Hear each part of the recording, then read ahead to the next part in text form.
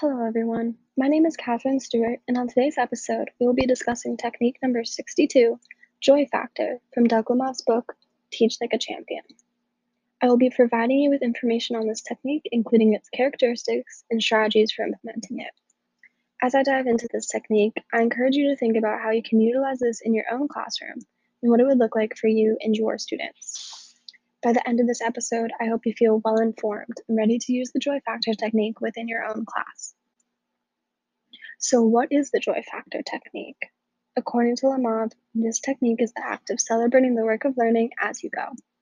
The joy factor technique is a key factor in not just a happy classroom, but in a high achieving classroom as well.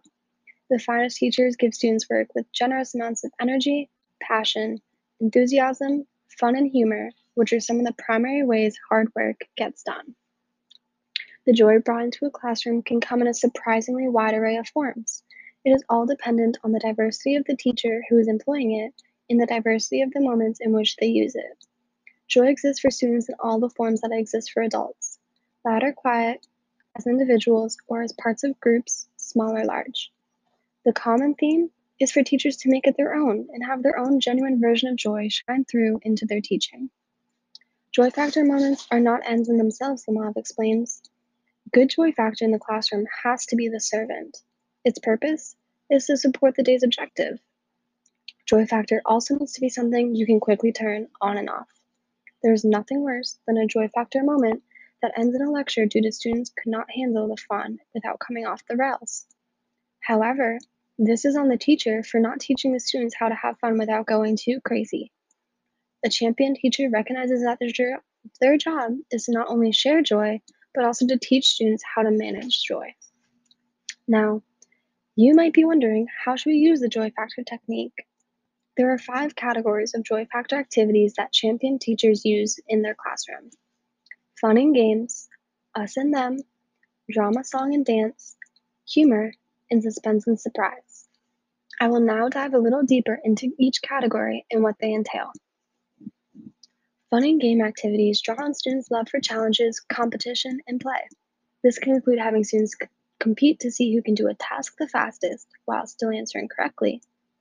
Bees, whether it be spelling, geography, or math, content based around the worlds, relay races, and Jeopardy games can all fall into this category. Looking back on my own schooling, the lessons I remember most vividly are the ones that had fun and games within them. In my middle school history class, we did an entire unit on World War I, but at the end of the unit, we all got to go outside to the field and recreate the battle with Nerf guns. It was such a fun lesson that has stuck with me throughout the years. Students take pleasure in belonging to a group. One of the key functions of cultures, within the classroom or not, is to make members feel like they belong to an important us, a vibrant and recognizable entity that only some people get to be a part of. The sense of us can be developed through unique languages, names, rituals, traditions, songs, and the like. Champion teachers who use these activities develop markers to remind students that they are insiders of a vibrant culture. Creating nicknames, secret signals, or secret words within your classroom provides your students with a sense of no one on the outside needs to or can understand this. We are an us. An easy way to incorporate this into your own classroom would be to create fun and clever nicknames for all of your students, as long as they are okay with it. Music, dramatic play, and the movement raise spirits and also establish collective identity. This is why they exist within every identifiable ethnic or national culture on Earth. The spirit lifting is all the more potent among the youthful, especially those who are chair-bound. Acting things out and thinking about them can be an exceptional way to remember information. Drama, song, and dance power up memory. To sing something is to remember it. My algebra teacher in high school taught us a fun way to help remember the quadratic formula. We all sung the formula to the tune of Pop Goes the Weasel, and to this day, I can remember the formula and hear the song in my head. Laughter is one of the base conditions of happiness and fulfillment, making it a powerful tool for building an environment of happy and fulfilled students and teachers.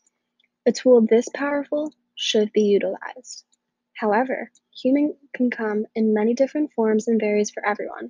There is no real recipe to using humor in your classroom. Just make it your own and use what works for you and your students. This could be through making funny songs, creating inside jokes, funny dance moves, or whatever else works best for you. There will be a trial and error period until you learn what your students find funny and what they don't. One of my favorite teachers in elementary school was always making us laugh and creating fun inside jokes within his classroom.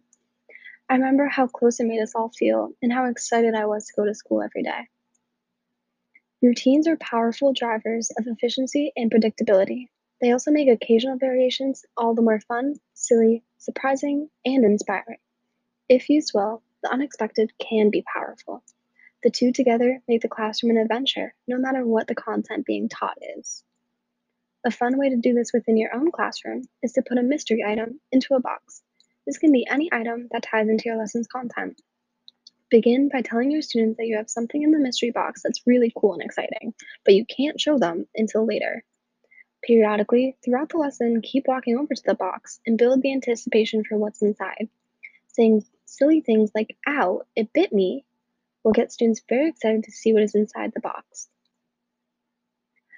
Today, we learned a lot about Doug Lemov's joy factor technique from his book, Teach Like a Champion. Here are a few key points to remember as you begin implementing this technique into your classroom. Joy factor, or to celebrate the work of learning as you go, has 5 different categories: fun and games, us and them, drama, song and dance, humor, and suspense and surprise. Champion classrooms all find their own unique balance of the 5 categories. One might not work as well for your classroom community as others, and building a happy and achieving classroom community involves finding the right mix for your style and your students. The finest teachers offer up their work with generous sermons of energy, passion, enthusiasm, fun, and humor to help motivate their students to get their work done. I hope that you feel inspired and informed about the Joy Factor technique and that you feel empowered to implement it into your own classroom. As this episode comes to an end, I encourage you to think about how you want the Joy Factor technique to look in your classroom and how to make it unique to you. We will see you on our next episode. Thank you for tuning in.